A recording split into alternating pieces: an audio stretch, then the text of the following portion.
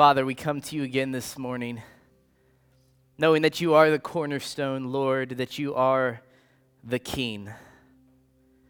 And we ask, Lord, that we will make you that King of our lives, Father, that we will give you the glory this morning.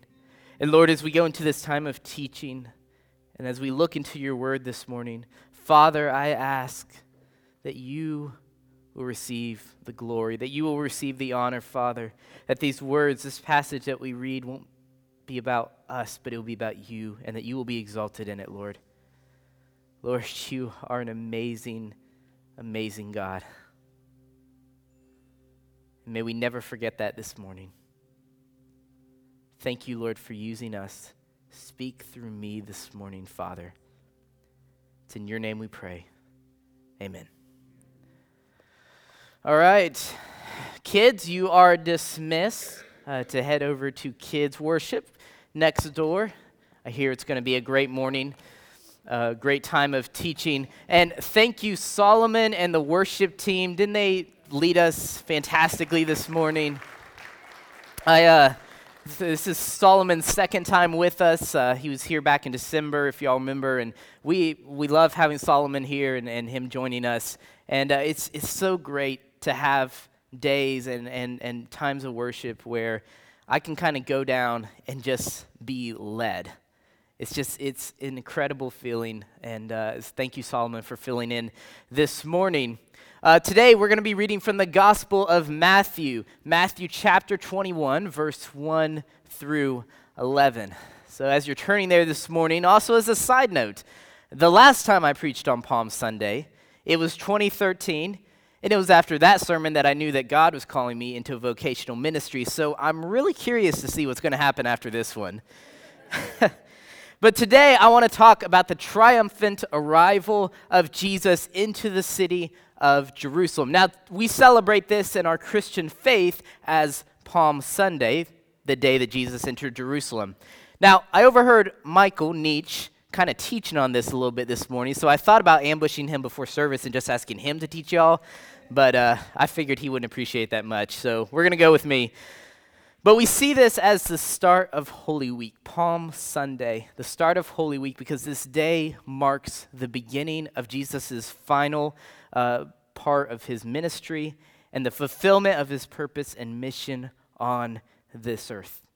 5 days after Jesus comes in the city, he would be crucified, he would be put to death on a cross, and in 7 days after entering the city, he would be raised from the dead, resurrected. But today is Palm Sunday, and that time has not come yet, and we'll be celebrating his death and resurrection later this week, and Good Friday on Friday night, and Easter Sunday morning, his resurrection. But today is the beginning of Passover week.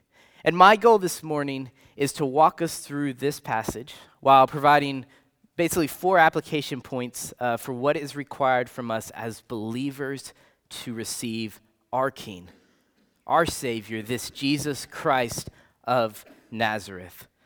So what we find here in Matthew 21, it's sort of a transition point in the ministry of Jesus. Now, depending on how you interpret Scripture and how you interpret the Bible and timelines and everything, Jesus has been engaging in his earthly ministry either 1 or 3 years at this point. He's been teaching people about the kingdom of God, interpreting Scriptures for them. He's performed amazing miracle that includes, but is not limited to, healing the lame, making the blind to see, raising the dead to life, even casting out demons out of individuals. He's amassed followers, and then he subsequently lost followers after saying things like, deny yourself, take up your cross and follow me, or let the dead bury their dead. The people either love him or they don't. It's really simple. But at this point, when Jesus is entering Jerusalem 5 days before Passover, all is behind him.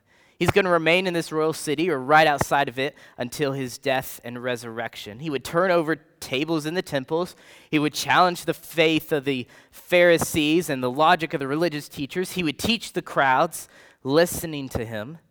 He would have a Passover meal with his disciples. He would go to the Garden of Gethsemane, all in the 5 days before being arrested and turned over to the Romans to be put to death. And Jesus, when he enters this city, knows what is coming. He knows what he must do, and he is prepared to do the will of his Father. And that's where Jesus is at this point. Now, this passage that we're going to be reading this morning is found in all four Gospels. It's one of the alone ones that are found in all of the Gospels. But I want to use Matthew's account of it. So we're going to begin reading in verse 1 of Matthew 21. And we're not going to read the entire thing right now, but we're just going to start at the beginning. Now when they drew near to Jerusalem and came to Bethphage, to the Mount of Olives, then Jesus sent 2 disciples, saying to them, "Go into the village in front of you, and immediately you will find a donkey tied and a colt with her. Untie them and bring them to me. If anyone says anything to you, you shall say the Lord needs them, and he will send them at once." This took place to fulfill what was spoken by the prophet, saying, "Say to the daughter of Zion, behold, your king is coming to you, humble and mounted on a donkey, on a colt, the foal of a beast of burden." So what we're going to see first this morning is that in this time and in this account and in our own lives, receiving the king requires preparation. Receiving the king requires preparation. Now, the Gospels differ at this point of who was with Jesus. We know definitely his disciples were with him, but some of the other Gospel accounts lead us to believe that he also had a large crowd traveling with him at this point.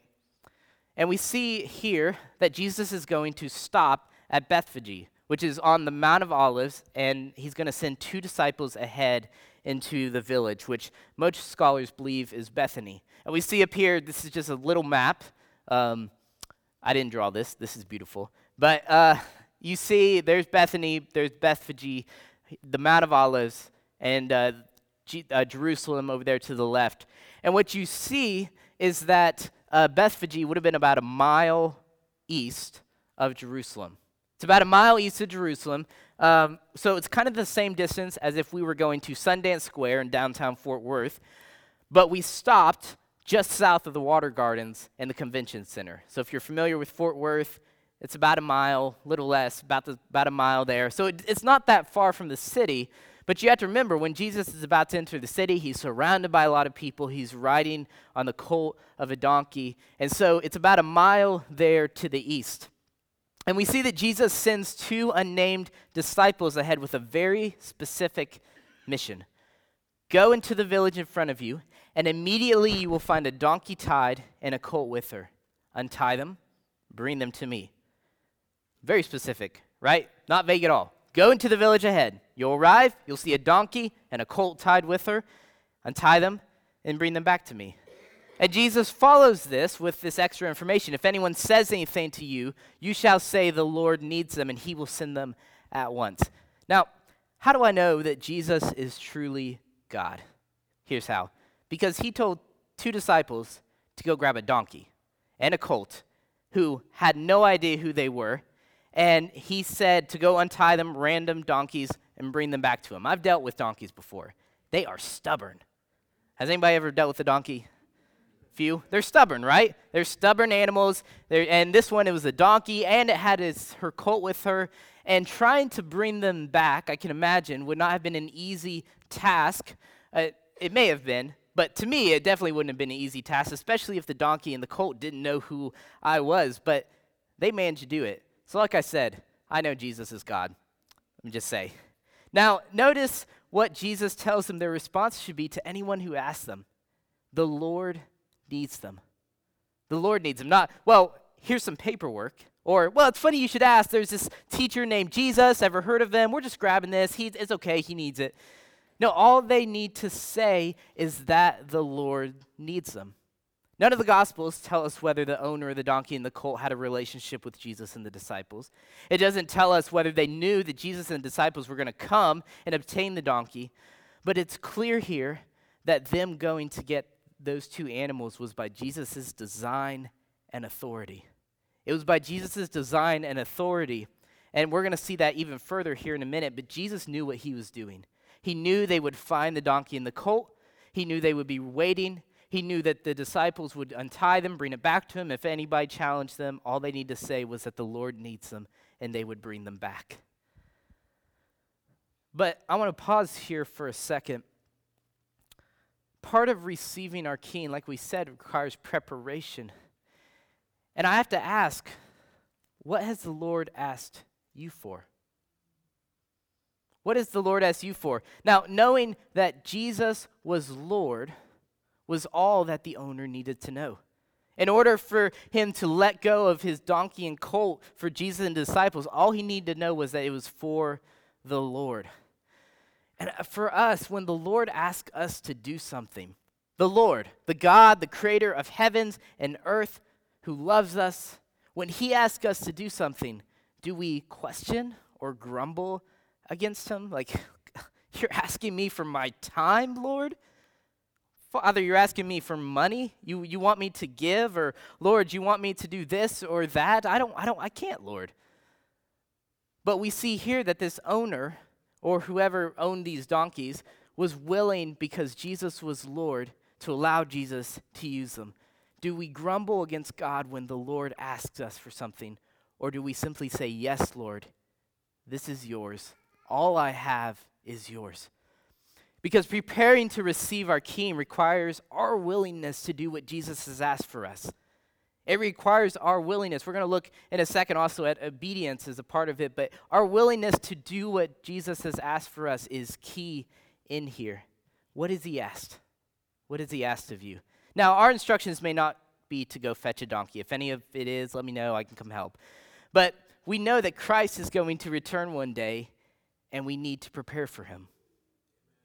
We need to prepare for him here on this earth. And just two quick ways I see is that first we need to make disciples. The last command that Jesus gave his own disciples before he left earth was in Matthew 28:19 through 20. It says, make disciples of all nations, baptizing them in the name of the Father and of the Son and the Holy Spirit, teaching them to obey everything that I have commanded you.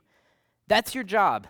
I'm going to come back again, but this is your job in the meantime, is to make disciples. And so this preparation requires disciple making, but it also requires preparing ourselves by reading the scriptures and praying. It's really simple. I thought about going into a lot of different things about this, but it's really simple. Preparing to receive our King requires discipleship, and it requires us praying and reading our scriptures. Paul writes to Timothy in 1 Timothy 4:13. He says, until I come, devote yourself to the public reading of scripture, to exhortation, to Jesus, or to teaching. And Jesus himself says in Matthew chapter 4, verse 4, it is written, man shall not live by bread alone, but by every word that comes from the mouth of God. Not bread alone, but every word that comes from the mouth of God. And so if Jesus is saying this himself, then it must be important. And I believe that part of making disciples and part of preparing to receive our King is also reading the scriptures and praying to our Lord. And praying. This is part of how we prepare. Now, not only was the availability of the donkey by Jesus' design, but we read that his use of them was by his design as well. Let's read this. This took place, he says in verse 4, Matthew writes, this took place to fulfill what was spoken by the prophet, saying, say to the daughter of Zion, behold, your King is coming to you, humble and mounted on a donkey, on a colt, the foal of a beast of burden. So what is the this? Matthew says this took place. The this is talking about Jesus going and sitting on a colt, getting a colt, and sitting on it. And what he's doing is he's quoting Zechariah chapter 9. Zechariah prophesied about the coming Messiah. So we see in Zechariah 9, verse 9 through 10, he says, rejoice greatly, O daughter of Zion. Shout aloud, O daughter to Jerusalem. Behold, your King is coming to you. Righteous and having salvation is he. Humble and mounted on a donkey, on a colt, the foal of a donkey. He continues, I will cut off the chariot from Ephraim and the war horse from Jerusalem, and the battle bow should be cut off, and he shall speak peace to the nations. His rule shall be from sea to sea and from the river to the ends of the earth. And so the prophet Zechariah here is talking about the coming Messiah who is going to bring salvation. And he's talking about it, the Messiah coming into Jerusalem the same way we're about to see Jesus doing that. The same exact way. He says, humble and mounted on a donkey, on a colt, the foal of a donkey. Now, remember, or if you remember anything about the Gospels and just a general overview from the Gospels, we know that the Gospels were not all written to one audience. All right, the Gospels all had specific audiences that were written to. So the book of Matthew, the Gospel of Matthew was written specifically to the Jewish people. Specifically to the Jewish people. That's why you see in Matthew so much more in terms of prophecy, so much more in terms of things that the Jews were going to know. Because Matthew was trying to show them this Jesus is the Messiah that you were preparing for. This Jesus is the Messiah that you were looking for. And so this is part of it here. He took special care to note how Jesus used this prophecy and explained it. Matthew explained it here. Now, why is it so important that Jesus rode a donkey, other than fulfilling the prophecy? We see here that Jesus came humble and mounted on a donkey. A donkey was a really lowly creature, very lowly. He was a lowly creature, and not what you would think of as transportation for a Messiah, right? A savior, a king, a donkey?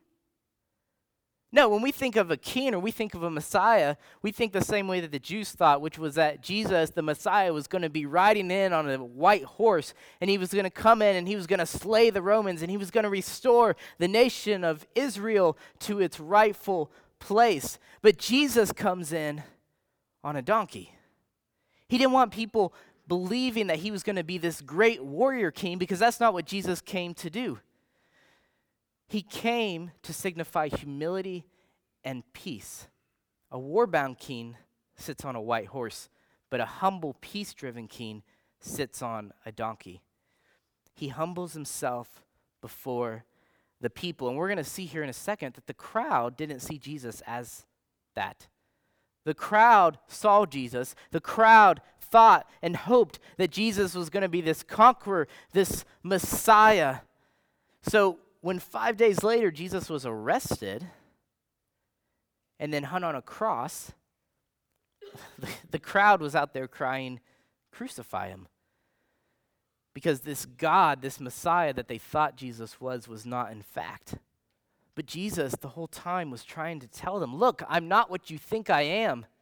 I have come to save you, but to save you from your sins, to save you from your wrongdoings. I have not come to be an earthly conqueror. I have come to bring salvation for eternity. They didn't recognize, the crowd, that in his humility he was riding in on the colt of a donkey, seeking peace rather than war. Jesus did not come for recognition or fame.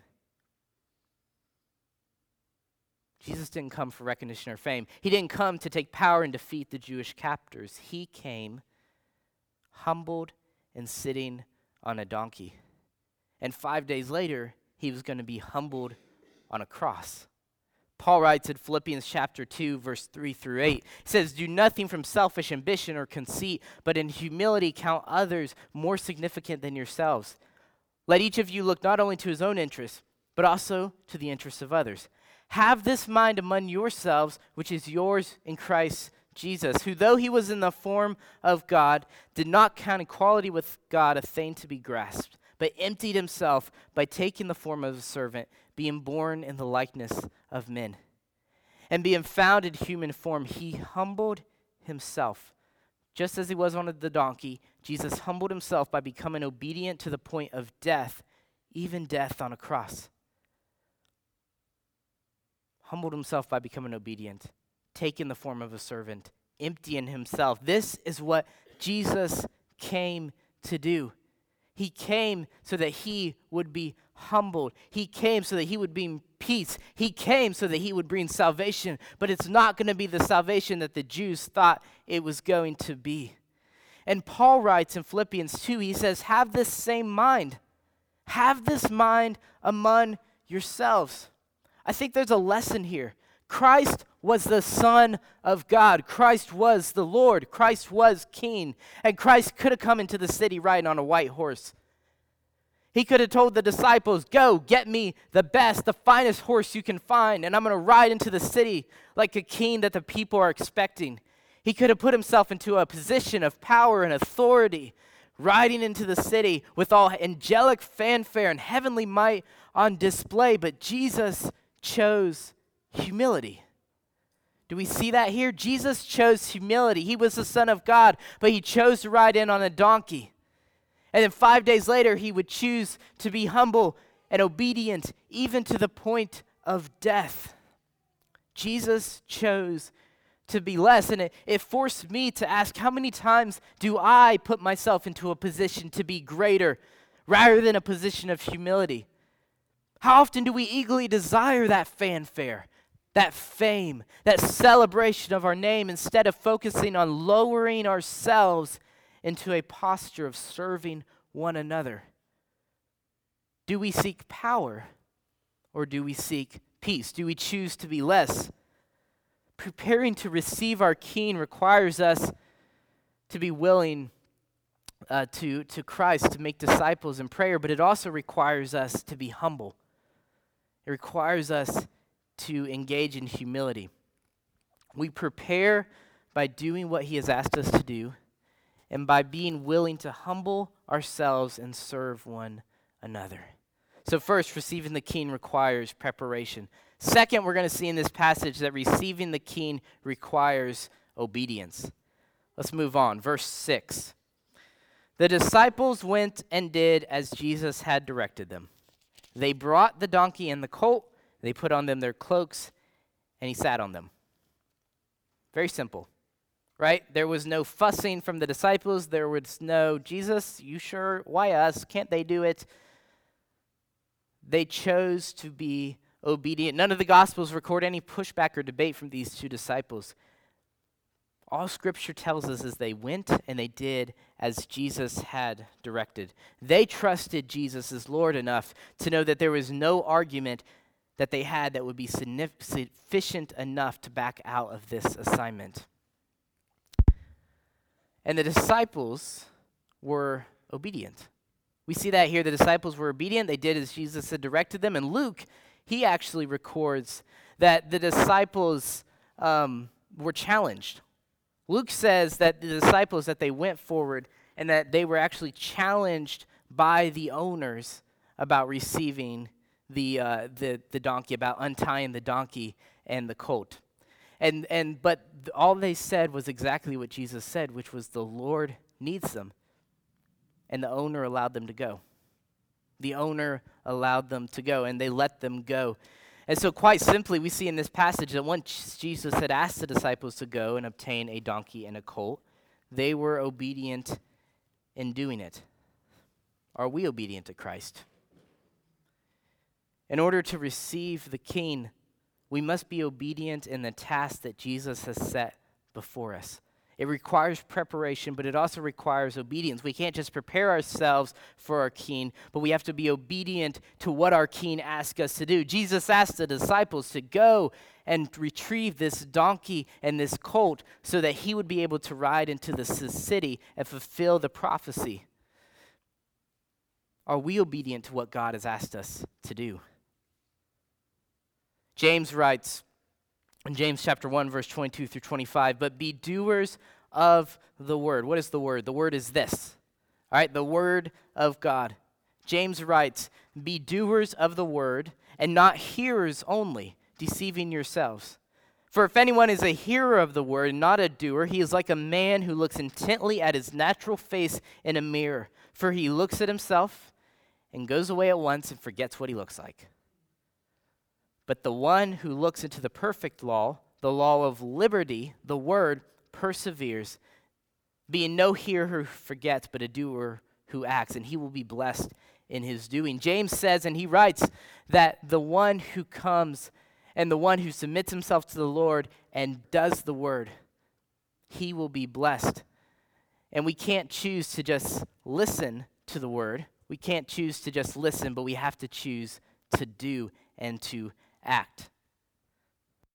The disciples were obedient, and in order for Jerusalem to receive the King, it required the obedience of the disciples, and in order for us to receive our King, it requires obedience. It requires obedience. So first, we saw that receiving the King requires preparation. Second, we saw that it requires obedience. But third, we're going to see that receiving the King requires submission. Receiving the King requires submission. Let's pick it up in verse 8. Most of the crowd spread their cloaks on the road, and the crowds that went before him and that followed him were shouting, "Hosanna to the Son of David! Blessed is he who comes in the name of the Lord. Hosanna in the highest." We see in these verses that Jesus enters the city, and the crowds, they gather around him, and they lay their cloaks on the ground, and they lay palm branches on the ground, and they wave them, and they're celebrating the arrival of Jesus. It kind of reminds me of those stories you hear of like when a Roman general and his army enters the city. And he enters the city just after being at a long campaign of winning battles. And he enters the city, and the crowds line the streets, celebrating the return of this general, celebrating the return of this army, because they have won. They have defeated. There was victory in them. And so they line the streets as the general and his army makes his way to the palace. And they are in such celebration and fanfare. And I kind of see that same picture here with the Jews. The crowd is seeing Jesus as that general, as their own Jewish general, their own Jewish king who is coming to win, who's coming for victory. And so they celebrate him in that same way. But this isn't the end of a military campaign. This isn't even the beginning of a military campaign. This is the beginning of the final events that would lead to Jesus' death, resurrection, and exaltation. That's what Jesus was doing when he entered the city. Now, in this passage, we see that the crowd here takes 3 actions. So 3 actions happen here for the crowds. First, most of the crowd spread their cloaks on the road. Many in the crowd, they laid their cloaks on the road, and laying their cloaks on the road was a sign of submission. It was a sign of submission. Now, remember, this isn't any blacktop that Jesus is walking in on, right? This is a dirty Jerusalem city road, probably filled with animal droppings, footprints, and every other gross thing you can think of, right? But the people showed that they were submitting themselves to this Jesus, to this king, by laying their own cloaks on the ground. They were showing their submission and obedience to Christ. And this parallels with what the people did for Jehu when he was anointed king over Israel. 2 Kings chapter 9, verse 13 records it like this. Then in haste, every man of them took his garments and put it under him on the bare steps. And they blew the trumpet and proclaimed, Jehu is king.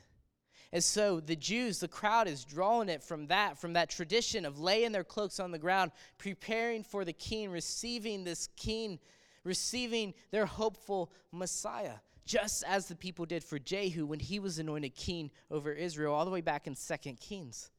And so we see first they laid their cloaks on the ground. Second, others cut branches from the trees and spread them on the road. Now, although Matthew doesn't record it, the Gospel of John actually tells us that the branches were palm branches. And this is significant because the palm branch was a sign of Jewish nationalism. The palm branch was a sign of Jewish nationalism. So it'd be similar to like our American flag or the bald eagle. When people see that, they think America, right? When people saw the palm branch, they thought Jews. They thought the nation of Israel. And so the crowds here, they're laying down their palm branches, they're cutting them from the trees because they're hoping that Jesus was the Messiah again who would come and he would defeat the Romans and he would have the power and he would have the fight, the battle for them. And they thought that victory had come in the way they wanted it to. Now, don't get me wrong, victory does come through Jesus. Victory comes through Jesus as he defeats sin and as he defeated death, but it's not in the way that the Jews believed. It's not in the way that the Jews thought. And so Jesus is coming into the city. The people are laying their cloaks on the ground. They're laying their palm branches on the ground. And third, we see that the crowds that followed him and went before and after him were shouting, Hosanna to the Son of David.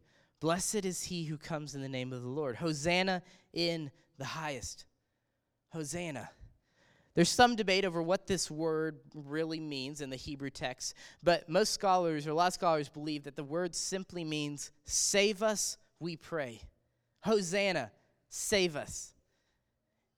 It's in Jewish cultures, it's a sign of joyous celebration, of rejoicing. It signifies that. And this phrase that they're crying out, Hosanna to the Son of David, blessed is he who comes in the name of the Lord, is directly from Psalm 118. It's directly from Psalm 118, in which the psalmist writes, "Save us, we pray, O Lord. O Lord, we pray, give us success. Blessed is he who comes in the name of the Lord." See the similarities there? See, they're crying out. They're repeating that. They're chanting that. Blessed is he who comes in the name of the Lord. We bless you from the house of Israel.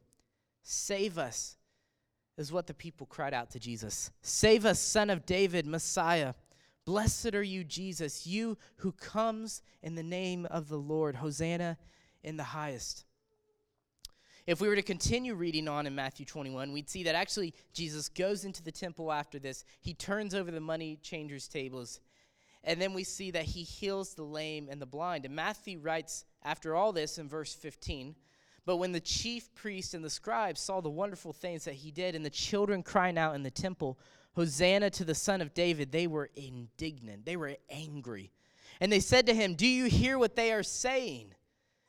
Jesus, teacher, do you hear what these people are saying to you?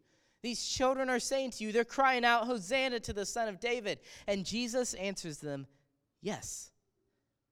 Have you never read, out of the mouth of infants and nursing babies, you have prepared praise?" Jesus here, he's quoting Psalm chapter 8, but he's saying, look, even out of those who can't speak, the Lord has prepared praise, and I am the one who they are praising. They are crying, Hosanna to the Son of David, and Jesus recites this. And Luke records it like this. He says that the Pharisees, again, they were taking issue with the people shouting Hosanna, and some of the Pharisees in the crowd said, "Teacher, rebuke your disciples." And Jesus answers them. He says, "I tell you, if these were silent, the very stones would cry out." If these were silent, if these people were silent, if they weren't saying anything, the very stones, creation itself, would cry out, Hosanna. These very stones would cry out to the Lord.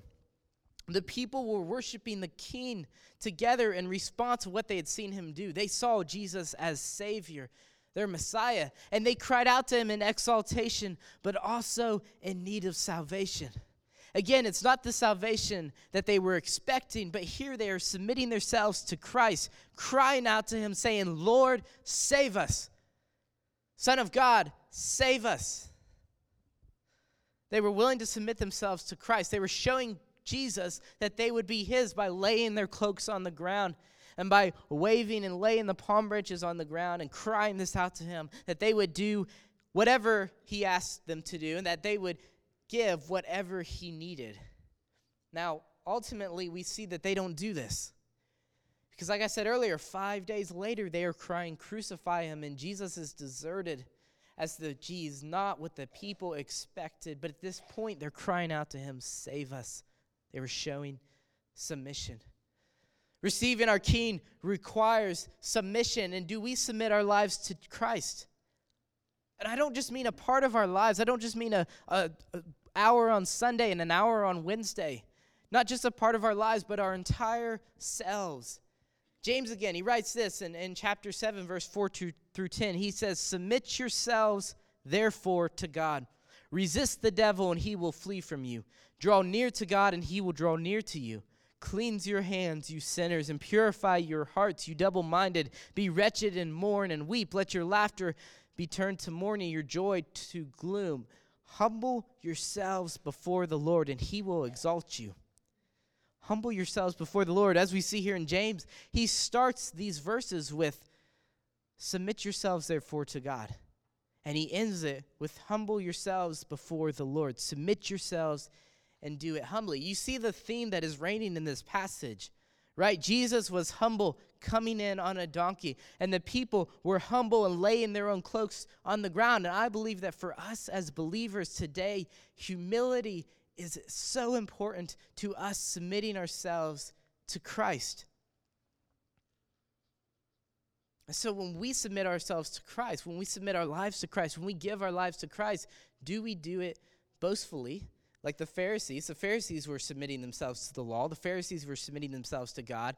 But they were saying, look at me. See what I'm doing. Watch me. Are we doing it like that? Or are we doing it with humility? So receiving the king requires submission. And finally, receiving the king requires witness. Receiving the king requires witness. Hosanna, the people were crying. Now, Jesus' entry into the city resulted in something happening. It resulted in something happening. That's that word was quickly spreading throughout all Jerusalem that something had happened, that this prophet from Nazareth named Jesus must be somebody important. And I want to finish out Matthew's account by reading verse 10 and 11. Matthew writes, "And when he, being Jesus, entered Jerusalem, the whole city was stirred up, saying, 'Who is this?' And the crowd said, 'This is the prophet Jesus from Nazareth of Galilee.'" Who is this? Who is this man that's entering the city and the crowds are crying Hosanna to him? The city was stirred up. It was shaken.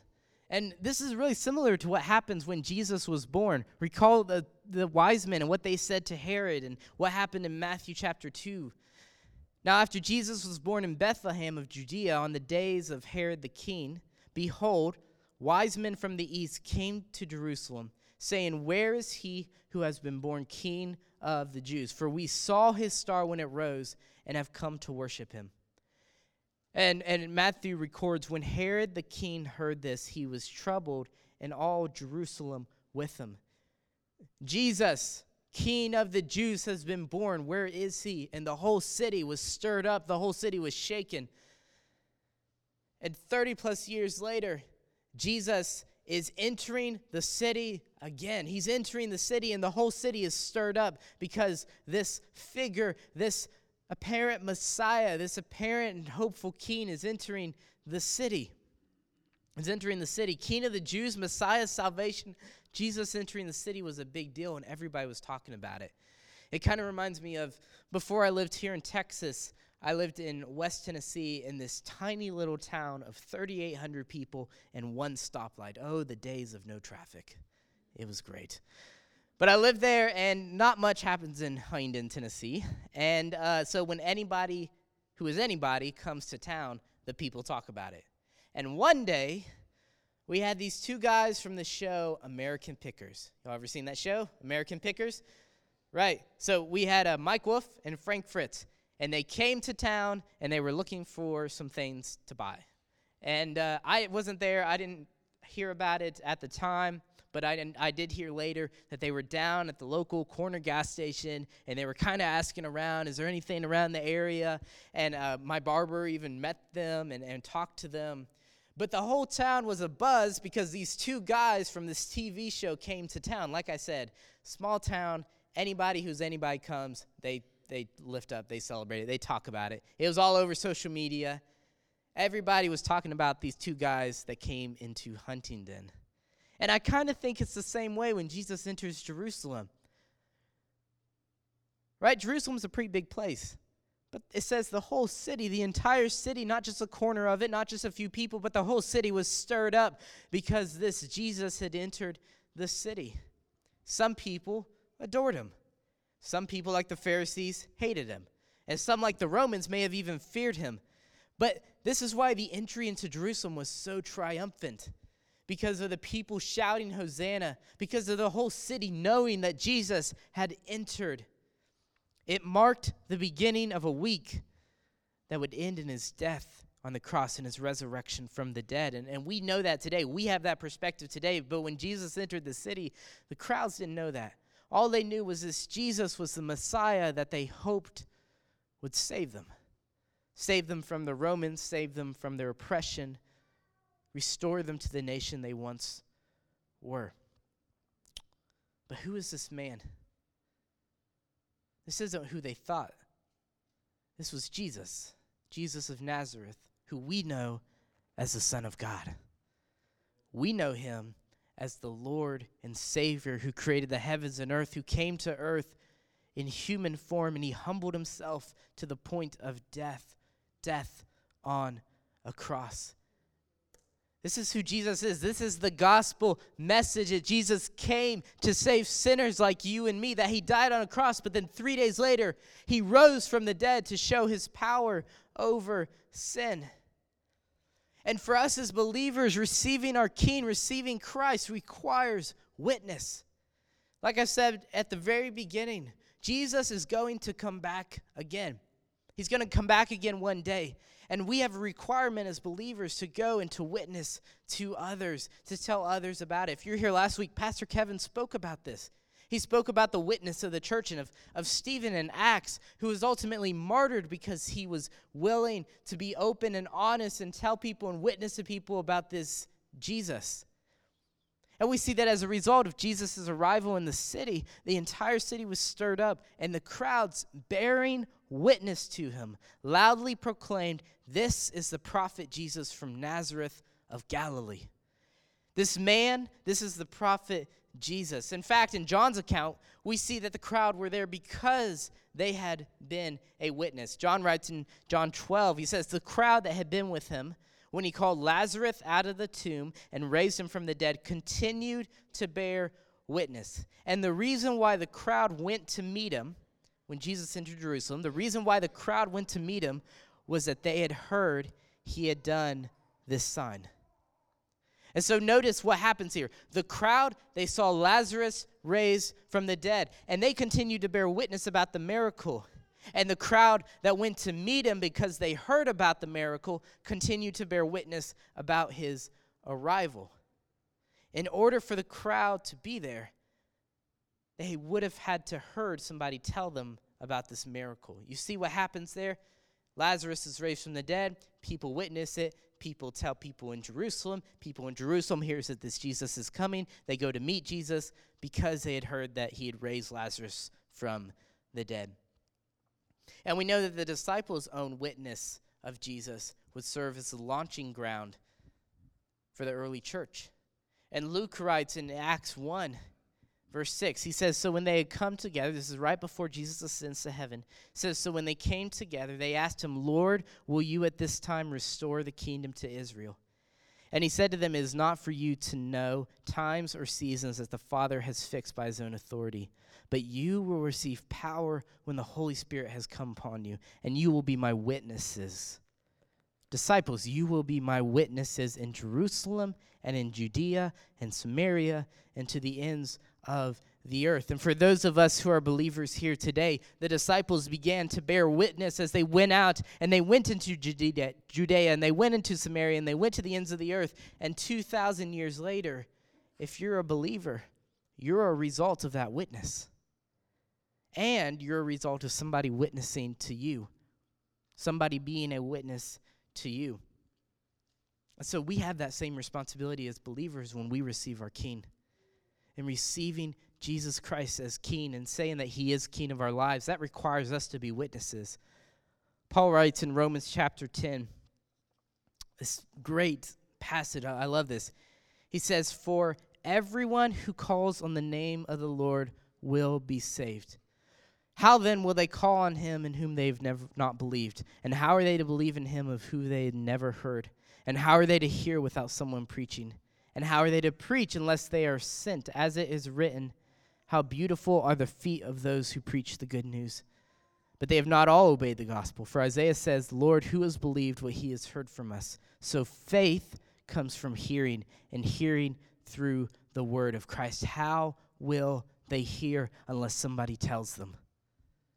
How will they hear unless someone tells them? And how will people hear unless we are a witness?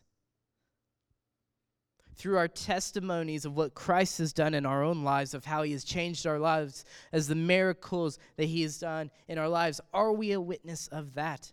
Through the sharing of the gospel, we share that Jesus died for sinners, was raised from the dead, and that he offers salvation for all who calls on his name. And church, our witness is required of this, that Jesus is the King above all kings, the Lord above all lords, and that he came to heaven in order to die for us so that we might have salvation in his name, because he is the Messiah. Not an earthly salvation, not salvation from earthly bondage, but salvation from eternity. so that we may have an eternity with Christ. If we know the saving power of Jesus, we have a responsibility to share with others. It's simple. It's so simple. If we know the saving power of Jesus, we have a responsibility to share with others. So here we are today, 2,000 years after that triumphant entry. And we saw how Jesus prepared for his arrival by sending the disciples, how the disciples were obedient to Christ in retrieving the animals, how the crowd submitted themselves to Christ and laying their cloaks on the ground and shouting Hosanna, and how all Jerusalem was hearing about the Christ because of the witness of the people. I just want to challenge us this morning. How do we receive our King? How do we receive the King? Do we do it with preparation, with obedience, with submission, and with a witness? Or do we think that Jesus is just someone to just call upon when he fits our schedule and our needs? Do we give all to him, or do we just go to him when we need him? How are we receiving our King? As the crowds in Jerusalem on this fateful day received the King, the entire city asked who this man was. This man was Jesus. And the problem, again, was that the people thought that he was going to be the Messiah, the Savior of Israel, that he'd bring victory over the Romans and restore the kingdom of Israel. But this isn't who Jesus was. He was a Messiah that would bring victory over sin, over death, and would provide salvation for sinners and hope for the lost. But this isn't what the crowd wanted. The crowd didn't want this. They didn't want to know this. They may have received the King with some celebration and rejoicing, but with the help of the Pharisees instigating the people against Jesus, and the people realizing this Messiah was not the one they anticipated or even wanted, 5 days later they were yelling, "Crucify him! Crucify him! We don't want him. We want Barabbas. Crucify him." How do we receive our King? In 5 days, are we yelling, "Crucify him," or are we yelling, "Yes, he is Lord, he is Savior"? Do we prepare for him? Are we obedient? Do we submit to him? Do we witness about him? Or do we choose to say, "Yes, Lord, be my Savior, but I'm just going to stand over here and not do anything"? That's basically the same as yelling, "Crucify him." At the end of the day, are we receiving Jesus Christ as our Lord and Savior, being obedient and submissive to him? Are we preparing for his second coming and bearing witness about the amazing God he is? Or are we in our hearts yelling, "Crucify him"? That we don't want this Jesus. How do we receive the King? That's my question for this morning as the worship team comes back up. There's a lot of stuff in this text. There's a lot of stuff here, and I see it and I think about it, and we see Jesus is coming into Jerusalem. We see the prophecies. We see the people crying out to him, and they receive the King in their own way. But I want to ask us this morning, have we even received the King at all? I believe there are those of us in the room today who are not believers, who do not believe in Jesus Christ as Lord and Savior, do not believe. You may believe that he died on the cross, but you don't believe that he was raised from the dead. Do you believe this gospel message that Jesus came to save sinners?